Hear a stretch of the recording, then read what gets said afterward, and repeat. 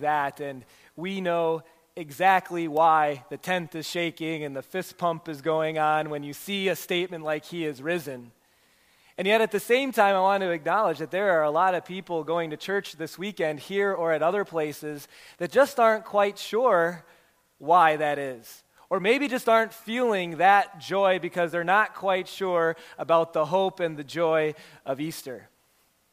My prayer for us today as we study God's Word right now is that no matter who you are, whether you're someone who's already fist pumping this morning in your heart or someone who's not quite sure, that this time in studying what Paul has to say will increase all of our joy, increase all of our confidence, and for some, maybe for the first time, help them realize that they are invited, okay?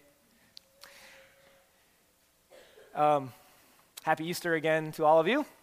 The church looks nice, really beautiful today, doesn't it? The band sounds awesome. Just everything is great. And honestly, the fact that there's this many flowers up here, I think it's the most flowers that we've had since I've been here. And kind of funny, too, because I went on vacation with my family a couple weeks ago, and when we left, I happened to walk by the sign-up and noticed that there was 3 people that had donated or signed up to donate flowers.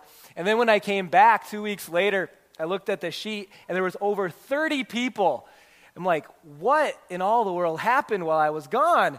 And I asked Shelley, I asked Jackie, and it kind of came back to something that Pastor Matt said or did after one of the services while I was gone. And I didn't want to ask any more details, so it could have been some sort of Jedi mind trick. It could have been a threat that he's going to come to your house if you don't donate. I don't know. But long story short, things look wonderful today, and before we get into God's Word, I wanted to make sure that all of you were aware of that colored insert in your service folder. For those of you who are guests, this is kind of our guide to the study. I make sure that the main things I want you to remember are part of fill in the blanks so that hopefully you can see that the preacher has a point, and that even more importantly, that God's Word has a point today. How many of you have heard of Justin Timberlake? Anyone? Okay, so like 4 people heard of Justin Timberlake. Everyone else, let me clue you in. This is Justin Timberlake, all right? I know all of you have heard of Justin Timberlake, all right? And he's kind of a popular guy, isn't he? When he was a kid, he was on the new Mickey Mouse Club in the 80s. He was a Mouseketeer. And then in the 90s, he was part of the most popular boy band of my generation, NSYNC. And then within the last 5 to 7 years, I would say, Justin Timberlake is everywhere. And he's funny, and he's on Jimmy Fallon, and he's on SNL, and he acts, he's in movies, and he sings, and he dances, and he's good looking, and it's just like, you look at someone like Justin Timberlake, and you're like, does a guy like that ever have a bad day? Has he ever had a time in his life where he didn't feel like he added up? Did he ever feel like he didn't fit in? You would think not, right? And then a couple weeks ago, he received an award, Innovators Award, something like that. And he had a speech, and he talked in his speech about how people didn't always accept his being a little bit different or an innovator. That, in fact, when he was a kid, and here's a picture of that, he wasn't popular. He was made fun of. People called him names that he said he couldn't repeat on television, that he didn't fit in, that he felt like he wasn't invited. And as I'm listening to Justin Timberlake talk about not feeling like he fit in, I thought to myself for a moment, if the pressures and standards of this world doesn't allow Justin Timberlake at times to feel like he fit in, there is no hope for any of us. That we're all going to come across times in our life like that. Maybe not all the time. Maybe it was when we were young. Maybe it was when we were old. Maybe it's, here and there. But we're all going to feel that way, out of place. Like we don't fit in. I remember for me, you might think of your own examples. When I was pretty young, we lived in Texas, and I wore cowboy boots, like all the time, like with shorts. My parents let me wear cowboy boots, and then we moved to Wisconsin, and believe it or not, the school I went to in Wisconsin, the kids didn't wear cowboy boots there, but I did for a week. And then I'm like, all right, yeah, I can only take the ridicule long enough, and I stopped wearing cowboy boots. I didn't fit in. And then in high school, maybe some of you had this happen to you. Maybe not. Maybe I'm just the only loser. But there were times where I'd come to school on Monday and hear from people that were my friends, and I thought we were, best friends, and I would hear like there was a gathering or an overnight that everyone was at, like my best friends, and I knew nothing about it, and please tell me that's happened to other people. All right, thank you. I feel a little bit better. How about as an adult? I think especially living in this area, which is not only suburbia, but middle to upper middle to, upper class suburbia, you look around and it is pretty hard for a person not to feel that way a little bit. Like you don't quite fit in, like you're not quite as happy as everyone else, like you don't quite have this or have that, or your family doesn't look like that, or whatever it might be. I think, that just leads us to our first fill-in for today. It is stuck. So our first fill-in is this: we don't always fit in. We don't always fit in, or we don't always feel like we fit in. Here's a question. Have you ever felt that way with God? Have you ever felt at times like you weren't good enough for God because of something you did in your past, or because of your continual or my continual falling back into the same things that I've always done, or because of a season of wandering? Have you ever felt that way with God? I think there's a lot of people that come to church on Easter weekend that feel like they don't fit in at church. That church is for a certain type of person who looks a certain way and acts a certain way and knows all the songs and dresses a certain way. For people who have their lives together, their act together, that's what church is for. Well, I just want to let you know, if that's what you think, this is not that church. I know everyone here, and more than that, they know me, and I know we're not a church of people that we have our act together in all and in every way. And you came to a good church on a good day. Because on Easter, on this day that we celebrate today holds the key as to why we can all feel like we're invited, that we can all feel and know that we're included, that what God offers can be mine. And to do that, we're going to look at some words that a Christian pastor named Paul wrote. And most of you have heard of Paul, some of you haven't. He was a Christian pastor in the first century. So right after Jesus died, rose, and ascended into heaven, Paul was there. And he wrote about 70% of the New Testament. So he's got a lot of good writings that God inspired. And he was probably the greatest missionary and church planter that ever lived. In fact, think about this. So when the church first started, that is Christianity, after Jesus died and rose again, the 11 disciples, Jesus' 11 right-hand men, they started a church in Jerusalem, while Paul started churches in Turkey, Greece, and Italy. In fact, one commentator put it this way about Paul. He said, it was as if Paul said, disciples, you take Jerusalem, I got the rest of the world. And he did an awesome job. I mean, Paul, he's got to be like the Justin Timberlake of Christians. He always felt like he fit in. He was always good enough. And if you thought that, you'd be wrong. which leads us to our first verse for today from 1 Corinthians 15. These are Paul's words, and we're going to skip ahead to one of the last verses that we're going to look at. Paul writes this, "For I am the least of the apostles." Apostles are people that follow Jesus and were leaders in the church and do not even deserve to be called an apostle. He's the least?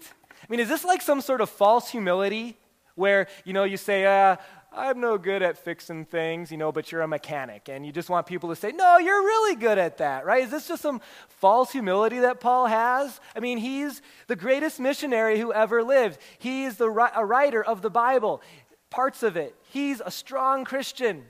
Why would he feel this way? Well, he continues, because I persecuted the church. You have to know a little bit about Paul's backstory. Before he was a missionary, before he was a church planner, before he wrote parts of the Bible, before he was even a Christian, the greatest missionary who ever lived was likely the greatest Christian persecutor on the planet. He single-handedly was the reason why many Christians were killed in the years following Jesus' resurrection. Paul, that Paul. In fact, here's one verse that describes Paul a little bit in Acts 8. Paul began, this is before he was a Christian, began to destroy the church. Going from house to house, he dragged off men and women and put them into prison with the idea that as they're in prison, that eventually they'll stand trial and be put to death.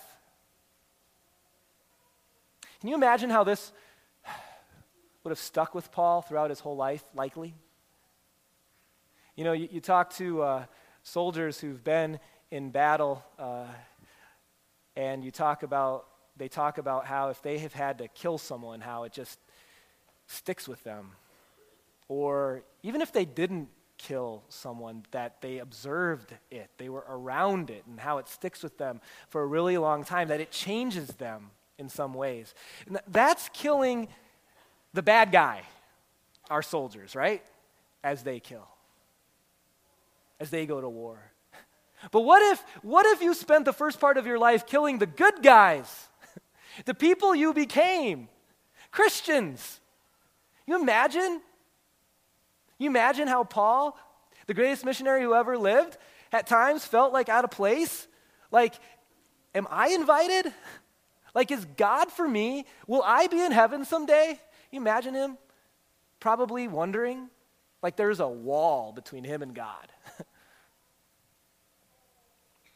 couple weeks ago, I saw a little video clip. It was of a security camera, black and white, kind of grainy. It's of a kid who had clearly gotten away from his parents, okay? And where he went to was where I probably would be. It was in front of one of those stuffed animal prize machines with the claw, the one that's like so deceiving because the stuffed animal is right there, so easily plucked, but the claw doesn't pick up anything and just frustrates you, right? So you can see on the security camera that the boy is like looking at all the stuffed animals, and I don't know, but I'm thinking what's going through his mind is like, I want that one, and just kind of thinking about it. But he has no money. His parents aren't nearby. You know what he does? Climbs up in it. He goes through the opening where the animals come out, and he climbs up in it. Here's a picture of what that was like. And it's like, stuffed animal utopia, He's got everything he wants. I mean, what kid could not be happier than to be able to have all the stuffed animals, right? And as you watch the grainy footage, you can tell that he was happy for about 10 minutes. Where the parents were that whole time, I have no idea, but for about 10 minutes. And then you can tell he starts to get a little bit nervous because he wants to get out, but he can't. He wants to get out, but he does not know how. And that's when mom and dad show up, and they're like looking to see if they can move the glass, or how did he get, looking through the opening and all this kind of stuff. And he's stuck. And he's got stuffed animals all around him. But what he really wants, what he's come to find out, what he really wants is to be with his parents. But he can't be because there's glass in front of him. There's a wall in front of him. I think we all spend our lives, at least portions of them. Every single one of us, we can think back to a time of life. Maybe that time is now, where we've been busy chasing stuffed animals. I want that one, I want that one, I want to do that, I want to have that, I want to be that. And stuffed animals are not bad. But I will tell you something that everyone has learned at one point or another in their lives. Eventually, the stuffed animals aren't so important. Eventually, what you come to find, they don't fill the hole that what you really want, what we all really want, is to know that I'm okay with God. That I'm okay for now. That I'm okay for eternity. Our next fill-in. We at times get stuck in sin and separated from God. And sometimes the getting stuck is willfully, like, yeah, I know, I chase stuffed animals. Other times, it's not so willful. Sometimes it's like, I've set goals for my life to be more patient, good ones, to be more dedicated, to go to church more, to not be so angry, to not worry so much. And we set these goals for ourselves because we know what our weaknesses are, and then how long, are we better? For like, a day, a week. But eventually, we come back to who we are. And it's not always good. And then, too, whether it's willfully or by accident, we get stuck in sin. And we all get to a point where we feel separated from God. And that's how Paul, I know, must have felt as well. But listen to why he can still be included. That he still knew he was invited. 1 Corinthians 15, beginning with verse 1. Brothers, Christians, I want to remind you of the gospel that I preached to you, which you received and on which you have taken your stand. This is what you find your hope on, this gospel. By this gospel, you are saved. How Paul was going to get out of the box and through the wall that separated him was not by trying real hard to get through the opening. He couldn't get out on his own, but there was a gospel that saved him. You know what gospel means? Some of you know. It means good news. And literally, it's not good news like, oh, I found a penny, Mom. Like, it's good for a kid, but it's not really good news. Good news was reserved for really good news. Like, we won the war. Or grandma doesn't have cancer anymore. Or we had a baby. Like, gospel. Good news. What was the gospel? We continue verse 3. For what I received, I passed on to you as of first importance. And he doesn't even get there yet. What he first does is to say, hey, I preach a lot because I'm a preacher. I write a lot because I'm a writer. I say a lot of things. I've shared a lot of things. But, if you can't stay awake for all of it, if you could boil it all down to just one thing, here it is. If I've lost you, if you could boil it all down to just one thing, if you remember nothing that I say today, here it is. That Christ died for our sins according to the Scriptures, that he was buried, that he was raised on the third day according to the Scriptures, and that he appeared. This is the news that saves you. That although we were stuck in our sin with stuffed animals all around us, with no way to get out, that Jesus, God's Son, came into the prize machine, crawled through the opening into our lives, into this earth, and became our substitute and died our death, suffered hell in the place of the world.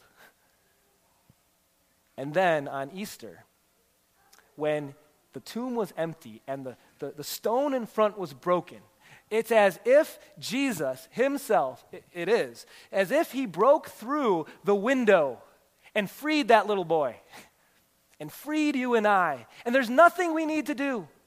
Just believe. There's nothing we need to do to be better, to add up. Just believe. It's that news that saves us. That's it, guys. That's it.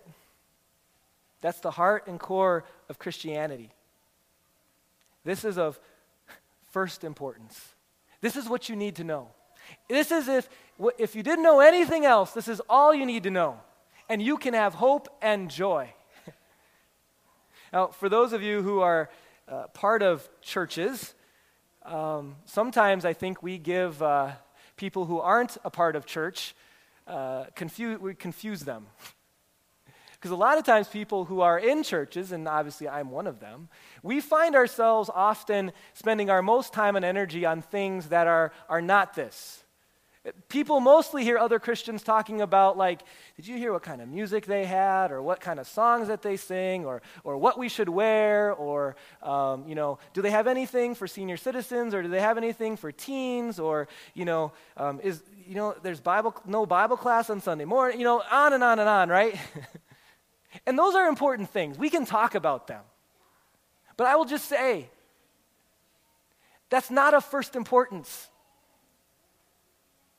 It's not what brought hope to Paul, all that other church stuff. It's not at the core what this church is about. Here's what this church is about. It's our next fill-in based on these verses. Jesus died for our sins. He was buried, he was raised, he appeared.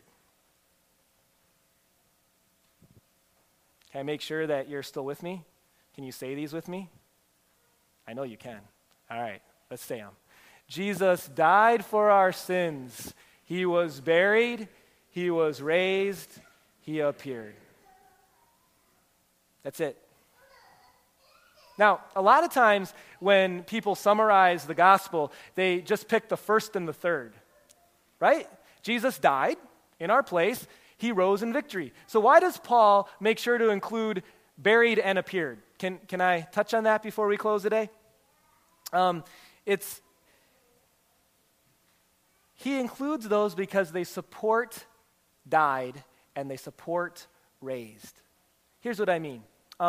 When people were normally crucified, a normal criminal, because Jesus was not that, they would not bury the body. You know what they would do? They would take the body off the cross and they would throw it into a garbage dump, basically, in a pit, in the Greek Gehenna. They would just toss it away. Now, if that's what happened to Jesus' body, couldn't someone have said, well, maybe he wasn't really dead. That's why he's walking around. Did anyone verify this? But that wasn't the case with Jesus. He died, and then two guys that loved him a lot, Joseph and Nicodemus, we read that earlier, they buried him. And they anointed his body with spices. And the women came back later, and then he was gone. But they did all the things you would do to a person who has died because Jesus had died. So he was buried. In case you're wondering if he really died, he was buried. He was raised, and he appeared. Do you know why Jesus spent 40 days on earth after Easter? To prove to people that he was raised. In fact, Paul goes on here as he explains. He appeared, and then he says to who? To Peter, then to the 12. After that, he appeared to more than 500 of the brothers, Christians, at the same time. Did you know that? We don't have that occasion recorded for us. We just have the truth that he did. A whole bunch of people. And then he goes, most of whom are still living, though some have fallen asleep. Some have died, but most are still living. So you got to understand context. This is written just a couple, 3 decades after Jesus died.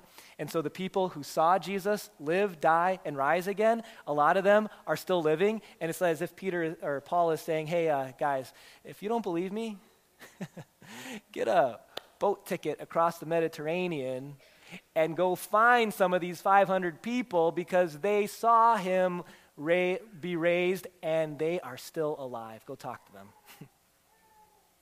And then he appeared to James. Now, why would Paul pick James?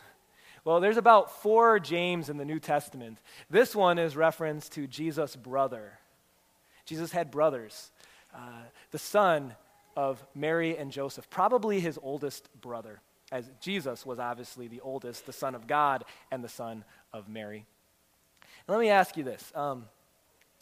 If your brother told you that he was the Son of God and the Savior of the world, would you believe him?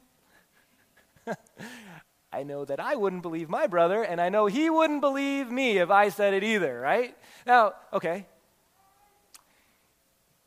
If your brother died and self-resurrected himself, would you listen? Did you know that before Jesus died and rose again, James was not a believer? Did you know after he rose and he appeared, James, history tells us, was one of the integral leaders of the Jerusalem church? Why? In part, because Jesus raised and then he appeared. You know why we have all 4 of these things? Died, buried, rose, appeared. It's because Paul knew, God knew that some days we wouldn't feel like we added up. That some days we feel like we're uninvited. And it is so critical for us to know that the truth of the Bible, that Jesus died and rose again, is true because that is our only hope. I'm